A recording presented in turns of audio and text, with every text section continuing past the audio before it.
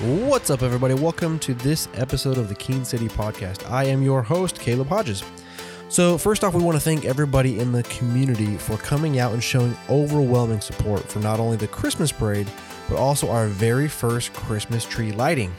This is just the beginning of an annual tradition that we hope to continue to build on and expand as years go by. In addition to the decorations around the City Hall and the park, the fire department has also put up some fantastic decorations and a light show for the community to enjoy. We hope that as the city continues to grow and change, so too will our holiday traditions here in Keene. So this week has also been very busy building up to the holiday week with meetings for both economic development boards as well as the city council. B board meeting occurred on Tuesday, December 14th, followed by the A board meeting on Wednesday, December 15th. Both boards moved to recommend the cancellation of the retail strategies agreement to the council and authorized Finance Director Charles Williams to pay off the loan for Wallen Ridge. City Council met Thursday night to discuss several important agenda items. First, following the Economic Development Board's recommendations, the council voted to terminate the contract with Retail Strategies. Secondly, the council then voted to allow a construction variance concerning gas well location for the Pennington development.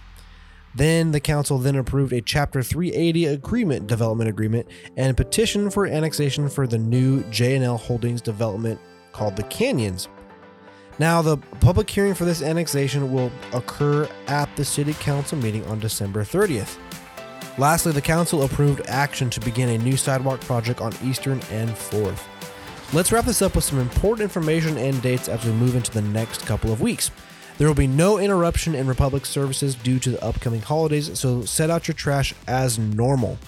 City Hall will be closed for Christmas on Friday, December 24th and Monday, December 27th. And then finally, City Hall will again be closed on Friday for December 31st on New Year's Eve.